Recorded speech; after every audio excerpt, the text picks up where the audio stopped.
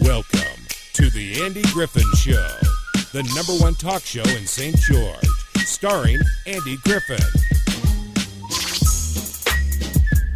In case you hadn't picked up on it, that's kind of a takeoff on the theme to the Andy Griffith Show, where you have the guy come in and starring Andy Griffith and Ron Howard as Opie. And yeah, so walking along the road with fishing poles. Yeah, exactly. I'm Andy Griffin. Thank you for joining me today. It is a Wednesday, and I've got in studio today Kevin Lewis, the director of the Greater Iron Tourism Office. We have not forgotten about Open Line. In fact, if you want to call and talk with us today the first few minutes we'll kind of do an open line format, and then we'll get into some more business and interesting things to do with tourism at the bottom of the hour. It's about 11 minutes after 9 right now, and already we have a caller. 673-5890 is the phone number if you want to check in. 673-5890. What's on your mind today, Seth? Hi, the information I'm going to impart this morning came from Dr. William Mount, an ambassador who has many postings on YouTube, and he put up a story in the last few days. I don't know exactly which day it was, but I believe it was over the weekend, that Governor Herbert and like 30 other governors wrote a letter or signed on to a letter to bring bus loads or plane loads of black Muslim people from the Congo. Now, the Congo is a place where there's a disease called Ebola. Mm-hmm. Heard of it, and sure. that some people, I guess one woman came across the border, went into convulsions and died in front of the medical staff. Ouch. So now, I'm wondering if we should encourage tourism and that we have busloads of people who potentially have not been screened medically. I don't know whether they are or whether they are not, but at least we have one woman who's coming across the border and claiming refugee status died in the presence of the Border Patrol and the medical staff. She was obviously sick. So these are refugees, not just tourists or visitors. These are people that are going to claim refugee status and try to live here. Yes. Now let's take the average Social Security person, retired in southern Utah, with maybe $1,200, I'm talking about per individual, $1,200 a month income. Right. And if Dr. Mount has stated the numbers correctly, he says a refugee status gets $5,000 a month per person. $5,000? Maybe I had declared me a refugee. Yes, I think I'm a refugee in Central, like Siberia, But yeah. I'm very concerned about this and this, supporting ideas where in Europe, where these people ended up, huge numbers of people from Tunisia and other Muslim countries have sort of taken over the government. My son was there, and he told me he served a mission in France, that there were places that they didn't allow the missionaries to go, no-go zones. And those no-go zones were Shia or Muslim populations, 400 or 500 of them. Wow. Now, I wonder if maybe Washington or Ivins would like a 50 or 100, and so they've opened the door, and I think they're looking at this refugee status money. Yeah, well, if that's true, if it's that much money, who could blame them, right? Well, of course, when I went through this immigration service, I had to certify that my wife is disease-free and she's not going to create a problem, along with all kinds of immigration and photo IDing and fingerprints and facial scanning and all kinds of things, expenses involved, sure, to certify that this person who's going through the legitimate immigration system is not bringing diseases or a culture that is counter to the culture in this country. Now, Seth, let me ask you, where can we learn more about what you're talking about? Because this is interesting to me, and I'm skeptical. Of course, I want to know if this is true. I want to find out, about the money, number one, and about what you said with the immigrants and their health statuses, and if all this is actually happening. I can only tell you at this point I've been detained and not able to participate. And so I haven't had a chance to verify it, but Dr. Mount has, and I'm aware that the president is seeking out places. Now, I guess under the previous administration, they were doing these secretly in the middle of the night. Mm-hmm. Okay, so Trump has asked the states, do they want to participate in this kind of program? And you're saying our governor said yes? Yes, along with many other governors, and Mount showed an entire list of people who have responded to the affirmative. Now, that dog, you say Mount, is it M-O-U-N-T, like the mountain? Yeah, William Mount. He's an ambassador, ex-military, combat engineer, Corps of Engineers. Okay, well, let us do some research on that, Seth. Maybe we can talk about this later this week or next week, and when I've learned a little bit about it, because it's very fascinating. Very good, sir. Thank you, Seth. Thank you. It's at 9:16 on News Radio 94.9, 890 KDXU. I mean, it's very troubling if all that is true. As with any, and I told my wife this all the time, she'll read something on the internet and say, did you hear this? And I say, honey, you've got to understand that the internet is full of agendas. Got to vet it out. Yeah, for sure. People leaning one way or the other.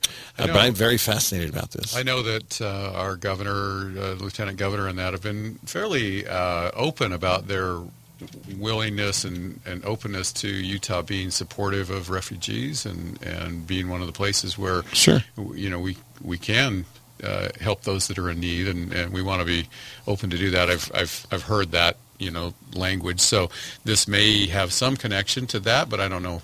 Like you say, you got to vet it out. Well, and I will say this: I'm not anti-immigration. I'm not anti-people seeking a better life, even here in my neighborhood. I'm not one of those not in my backyard kind of guys. But the two things that really trouble me that he brought up was, number one, are they, did they follow the proper steps so that they're, we don't have those diseases coming into our country? And number two, really $5,000 a month? I hope that's wrong. Yeah. I hope that's not correct, because I'm going to go immigrate somewhere if they're paying that. That's pretty good money. There you go. Let's go back to the phone lines. Caller, you're on with Andy. Kevin Lewis with me this morning. What's on your mind? Good morning, Kevin. Good morning, Andy. Morning. Andy, did you get the couple of emails that I've sent you? One was a video of Ezra Taft Benson, and the other one was a written 3 pages of Ezra Taft Benson on the proper role of government. I did get the emails. I have not watched the video. I have skimmed through the literature, but haven't finished it yet. I will say this: I've been pretty crazy busy with all these live remotes. But yeah, it's fascinating stuff. And I think Mayor Pike is going to be on tomorrow, and I know he'll have some things to say about that as well. Well, I certainly hope he's taken the time to look at it, because it is something that we need to talk about. The issue that Seth just brought up about these immigrants coming in, and tourism, Kevin, the department that you're in and you head up. I think before we talk about any of these issues, we have to ask the question first: what is the proper role of government? And I think Ezra Taft Benson lays it out as good as anybody I've heard. It's based on the founding principles, and it's really common sense. But if we're not going to have a common understanding of what the proper role of government is, then where we find ourselves is whoever happens to be the mayor, whoever happens to be the president or the governor, gets to decide what that is. And I think that's very dangerous. That's how we wind up with where we are today, with having a government being hundreds of trillions of dollars in debt, because we continue to fund things that are not within the scope of the government. And so, Andy, I would like very much for you to, I realize you're busy, we all are, but I think this, and maybe you don't share this view, I think it's probably the most important question we need to ask next before we start talking about some of these other things. The referendum, for example, the state just added a bunch of taxes. Is that the proper role of government to collect money for a haircut? And what are they doing with that money? See, this goes back to the very basic question, and this should be asked by every politician. Every public servant should ask this question before they try to limit our rights or they try to spend our money. Is this the proper role of government?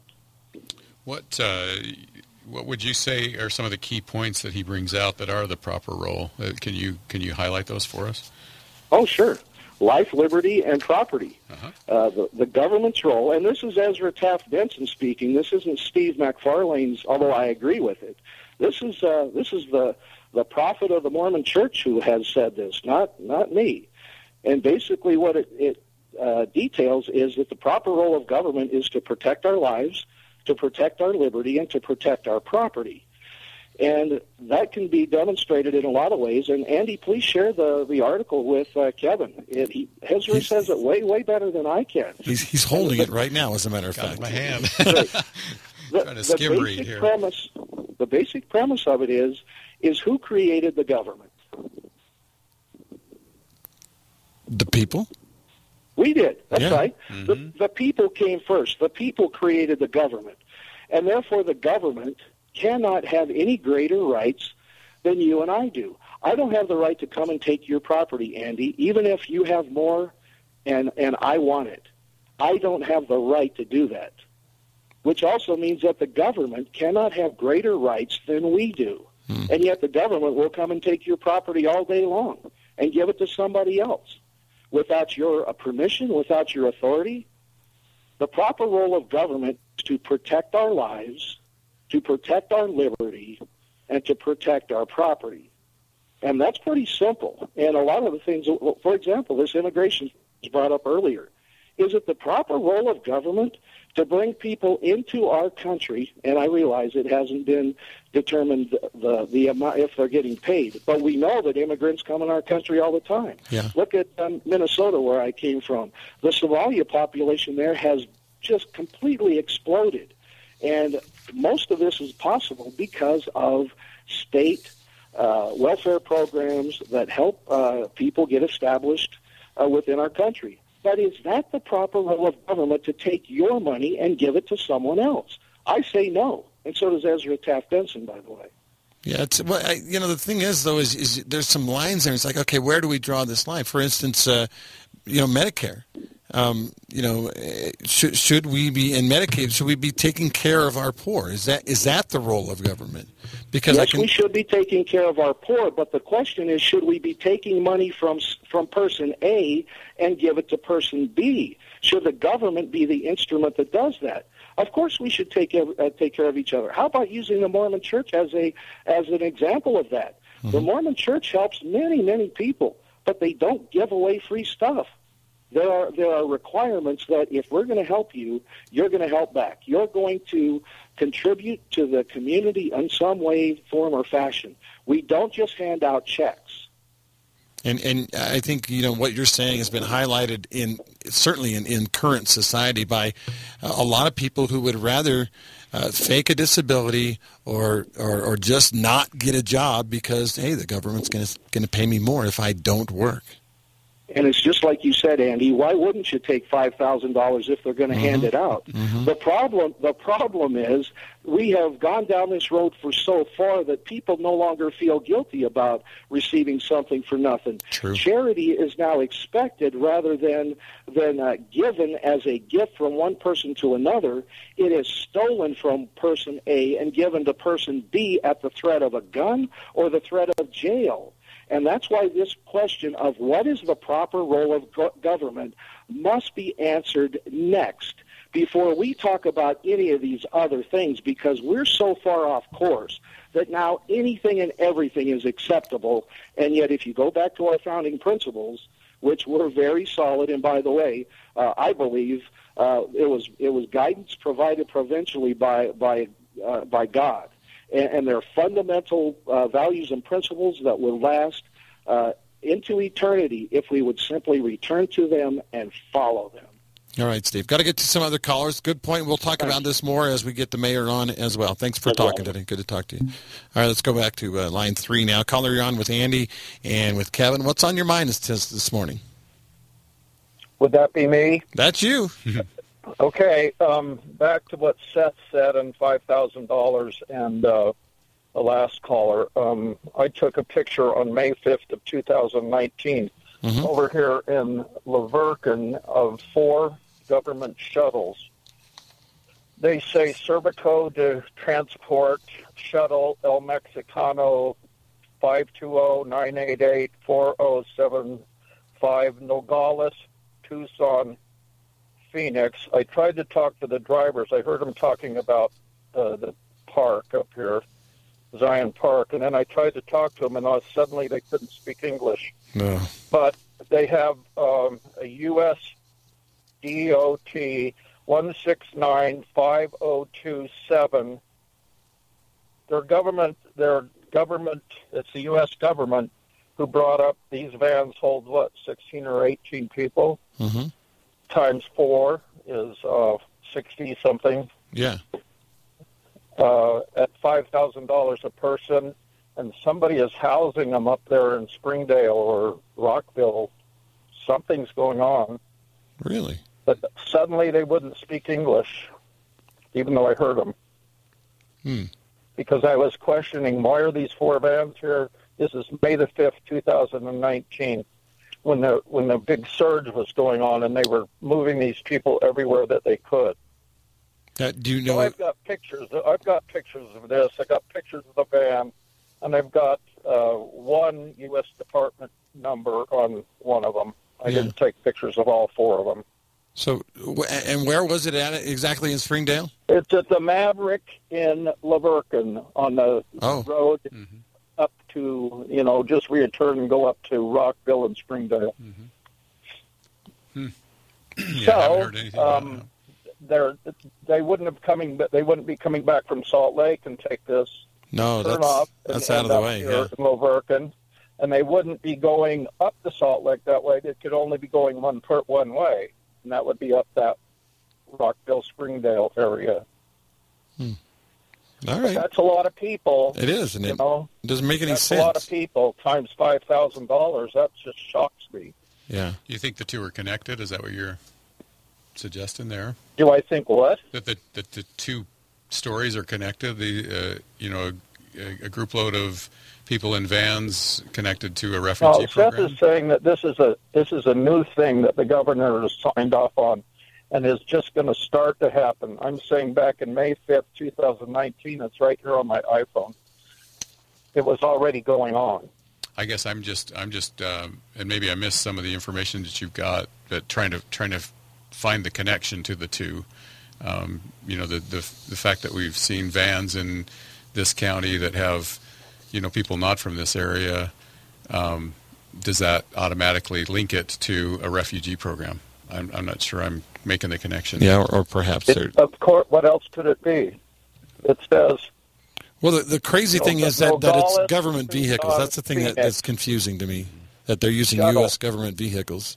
If they were tourists, wouldn't they be in rental vans or something No, like they're not U.S. government vehicle. Well, I don't know. You have to have I don't know. You have to have why do you have a U.S. DOT number painted on the front of the van? Yeah, I don't know. Yeah. We'll have to investigate further on that. Thank you for the call today. That's very, very fascinating stuff. And we were just handed some information about this is from the Tucker Carlson show, and he said that President Trump, when he won the election, he signed an executive order allowing cities and states to opt out of refugee resettlement. However, says Carlson, for some reason, no Republican governors are taking advantage of that, noting that 18 GOP governors so far have explicitly requested that more refugees be sent to their states. The list, of course, we got Arizona, Arkansas, Idaho, but right at the very bottom, Gary Herbert of Utah. Yeah, that's what I was referring to earlier. That I'd heard that they're welcoming the opportunity to be open to those that are in need, the refugees. It's a weird thing. As a Christian, we want to open up our hearts and help people, but at the same time, you look at what has happened in some other countries, and you've seen it around the world where they come in and they don't assimilate to the society. They expect the society to assimilate to them. Right. and some really bad things have happened. I think France, the caller earlier was talking about France. There have been some really bad things happen in France because of that. So, all right, let's go back to the phone lines. Caller, you're on with Andy and with Kevin. How are you this morning? Pretty good. How are you? Good. Got to go to weather in about a minute. What's on your mind? All right, real quickly, I can help solve a little bit of this mystery of the bands and stuff. Okay. When Mike McGarry was still a radio host, we determined that the van story had just began and that it would progress and people would bring it up later. That was just before the Mandalay Bay attack. There was episodes and things that happened in St. George that need to be back on the surface and looked at, such as President Trump, who wasn't president, was in town, and his sidekick that did the news, Huckabee, she was in court in town. Things happened. Something happened on I-15 to Mr. Trump and his family. There's mysteries in the air, and some of these mysteries are coming with people investigating, and such as Wayne here under this medical roof following certain mysteries, and it's getting better, trust me. All right. Thanks for the input. We do have to get a weather break in here. The show is taking a turn for the weird a little bit. I expect George Norrie from Coast to Coast, or Art Bell maybe, to come back from the dead, but with all the mysteries. Welcome back. This is News Radio 94.9, 890 KDXU. I'm Andy Griffin. Got Kevin Lewis from Greater Zion Tourism with me today. And, we got talking a little bit about the health of refugees, and that got me thinking about what about the health of tourists? I mean, we obviously, Zion National Park, we get people from all over the world, and who can blame them? It's an incredible place. What responsibility is there to those travelers coming here to make sure that they're healthy enough to be in the United States? I think it's like any of us who travel as well. We have to have the proper credentials and whatever to get on planes and to go across the country or across the seas or whatever, your visa requirements and all of that. So, I think they're taking, those kinds of steps. Are they strict enough, do you think, Dan? But, there's nothing that tells me. I went to Europe last year. I have my passport, and that's what I needed to get on a plane was a passport. But I take care of myself and travel responsibly, and so I think that's there are processes in place to qualify people to move around the country and. In the world, we do the best to do that. We had an outbreak of measles in Samoa just a couple of months ago. Measles is one of those. It's not a required vaccine in a lot of parts of the world. Are you required to get a measles vaccine to come here? I don't know that, Andy. Yeah. I just not schooled in that. Okay. Well, it's fascinating topic. Something maybe we can look into and talk about next time. It certainly is. But you're right. I mean, we are a huge international destination. We're a huge national and regional destination, and tourism is big for our economy, big for our livelihood, and where we're heading. Lots of good things going on from that respect. And we have the world coming here. Next year, we can say that now. Yeah. Next year, because it's 2020 now with the Ironman Worlds. Tell us a little bit about what's going on with that right now. Well, we had a really exciting day yesterday. We had our first local organizing committee meeting, kind of a kickoff meeting, and how big was that? It was fantastic. We've kind of broken this up into all the major committees that need to pull together to make this happen. So each committee... Let's turn your mic towards you a little bit. There you go. Yeah, there we go. Yeah, sorry about that. I step back and start, get my hands in the motion when I start talking about this. My father-in-law, who's 100% Italian, cannot talk if you hold his hands down. He just physically can't speak, right? So maybe you're part Italian. I'll lean into it here.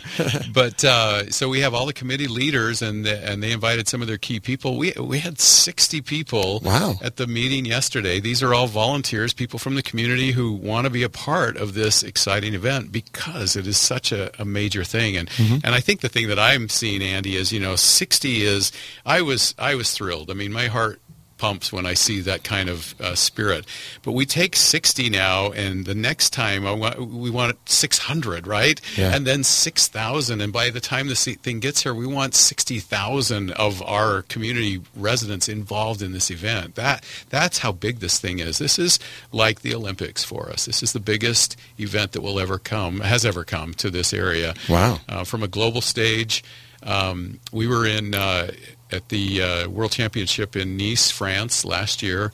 They had 110 different countries represented. So you talk about people coming from all over the world. Yeah. There's only 170 countries in the world, I think. So 110 of them represented in this event.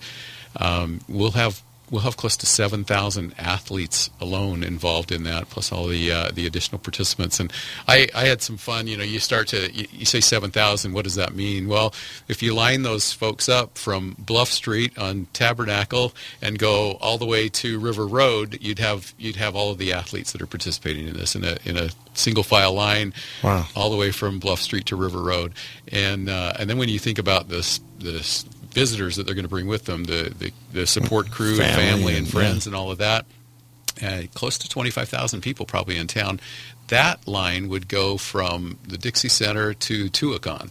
So that gives you just a little bit of perspective of the numbers of bodies that are going to be in here for that event, and each of them bringing in their passion, their enthusiasm, their excitement to see this area and this place that we have, and with that comes the economic impact, the dollars that come with them, to put not into my coffers, although we will collect some tax revenue out of their hotel stays when they stay in hotels.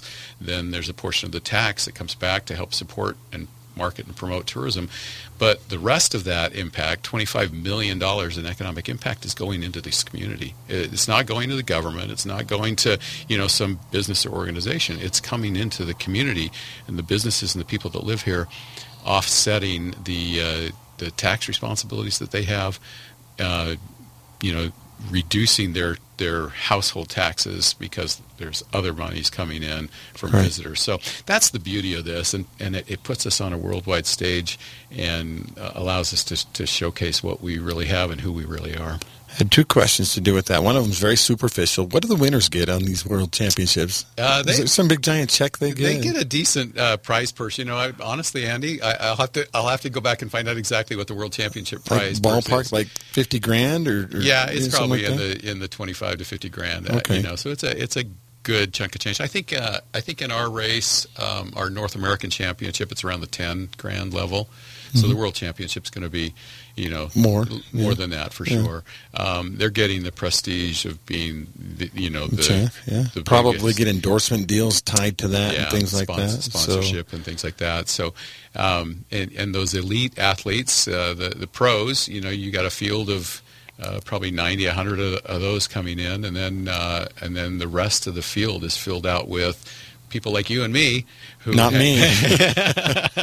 but who have put their heart and soul into training and gone to races around the world and competed and qualified to be in a world tournament, and then they take that qualification and come across the world to experience it. The other question I had has to do with water here. You had to be very interested in what was going on if Lake Powell Pipeline was going to be a reality, because in order to bring events like this to St. George has to continue to grow and has to continue to be at least what it is or more, or these events aren't going to come, and that would make your job nearly impossible. Yeah, we always have to be looking ahead at what's coming, and I think that's sort of been, my, I guess, mantra is, what can we do with the tourism that we have to create a better experience for the future, for our kids, for the people that live here, the people that come here, to make it a better situation for both the residents and the visitors that come.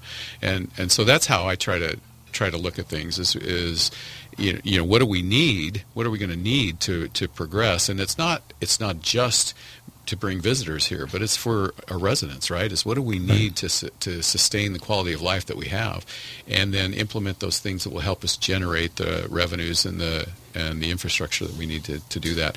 I think these major events become key players in that, and in the in the kickoff meeting yesterday was talking, and I said, that is what I like to see with these events, is we use them as opportunities to build our infrastructure, to create those assets and things that we want as a community, and to go forward looking, be forward thinking in this. So what are the assets, what are the infrastructure needs to keep the quality of life that we want here, and that we will need as we continue to grow.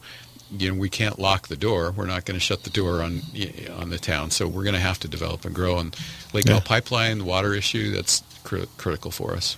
You clearly you're passionate about your job, and you have I think well-founded belief that it improves the quality of life in here. You don't just do it because you want people to come here. That's not the end game here, is to get people here because I like people. No, it's to improve our quality of life. What would you say then to someone that we talked with Steve McFarland earlier, and basically he said, well, that's your department, Kevin, shouldn't even exist, I think is what he's trying to say. Because government shouldn't be involved in those kind of things. Right, that's basically what he's saying. I think when you talk about life, prosperity, and happiness, right, you have to generate those kinds of opportunities and activities for folks, and that's the piece of it. So you create an economic environment that allows that kind of prosperity and growth. And tourism, we've it's pretty clear when you look at the economic dynamics of it.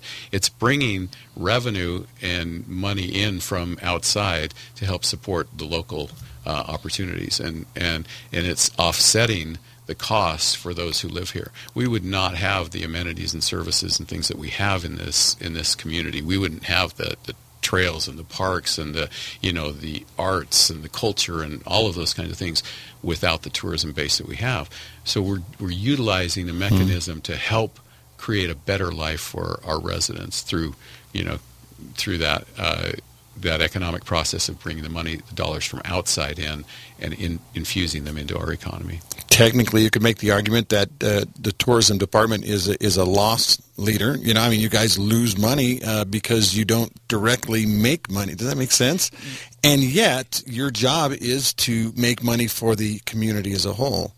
And so it's kind of hard to wrap your mind around a little bit, but I don't know. I kind of feel a little bit against what Steve McFarland was saying, and I still need to read that whole script that he sent us. But I like having parks and trails.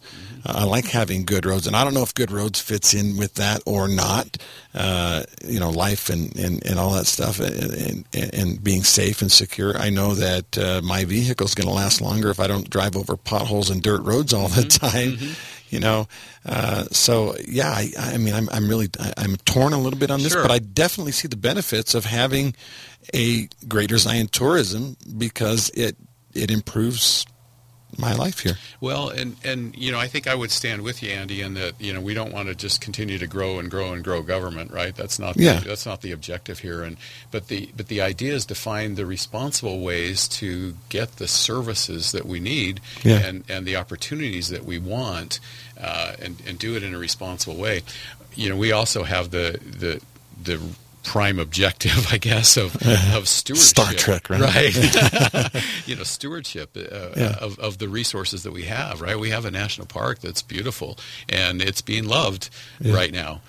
We have to be careful. Sometimes loved too much. Exactly. And so we have to, find ways to help infuse the dollars that are needed to protect that resource, to make it manage it, make it a treasure for the people that come in the future, right? And I think it is a tricky little line, because we could say, well, let's just shut the doors because we don't want to ruin that. But then you got to go there, but your neighbor didn't, or you're somebody who says who gets to come and who doesn't, right?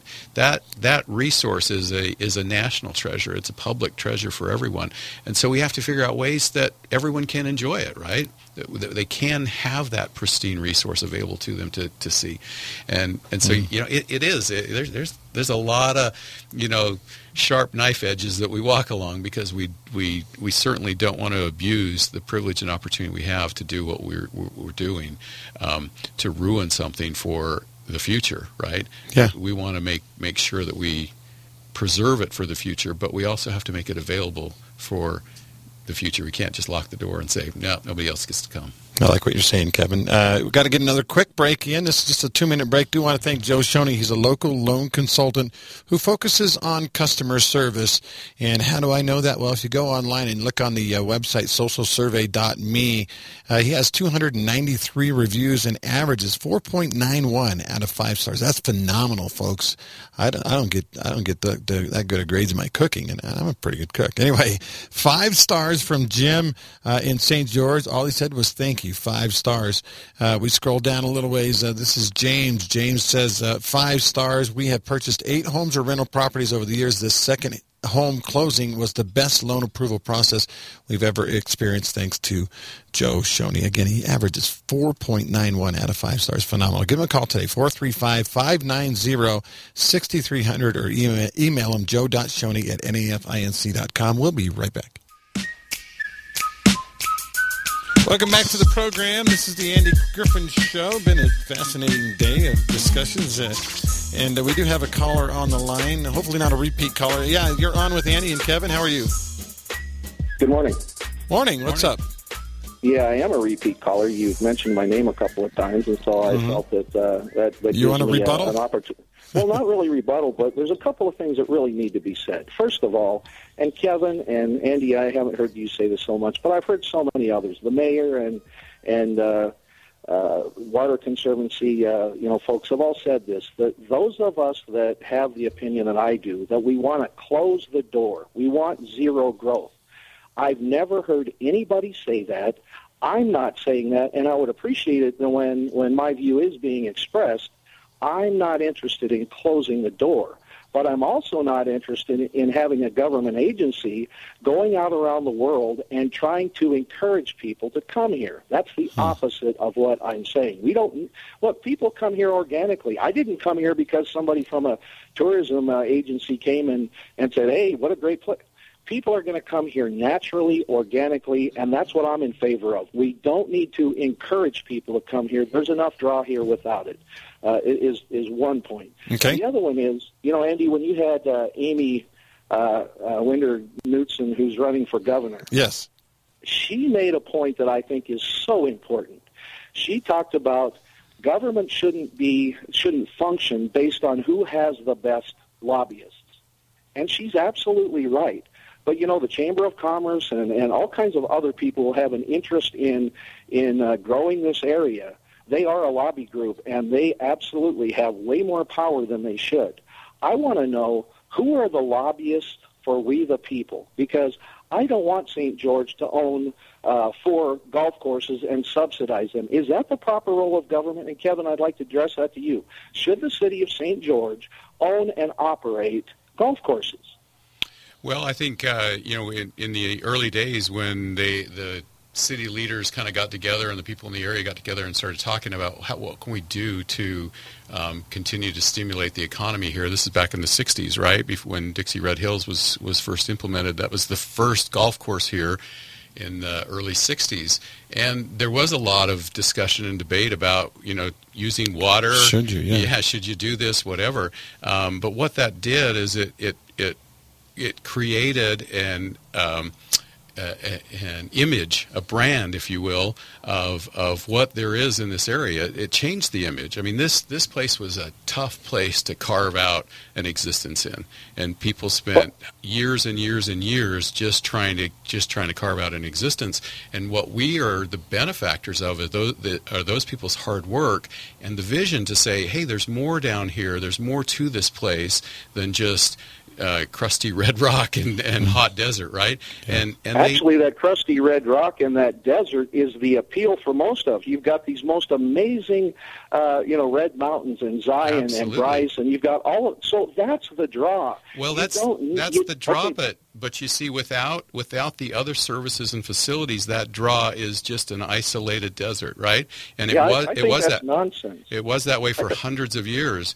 But until we got air conditioning and roads and golf courses and those kinds of amenities, water, until those things came into play, this was not a tourism area. This was not a place that people wanted to be. In fact, the quotes of early explorers and early settlers were, they wanted out. One of them said the first thing there is to do when you get here is leave, right? So it took a lot of hard.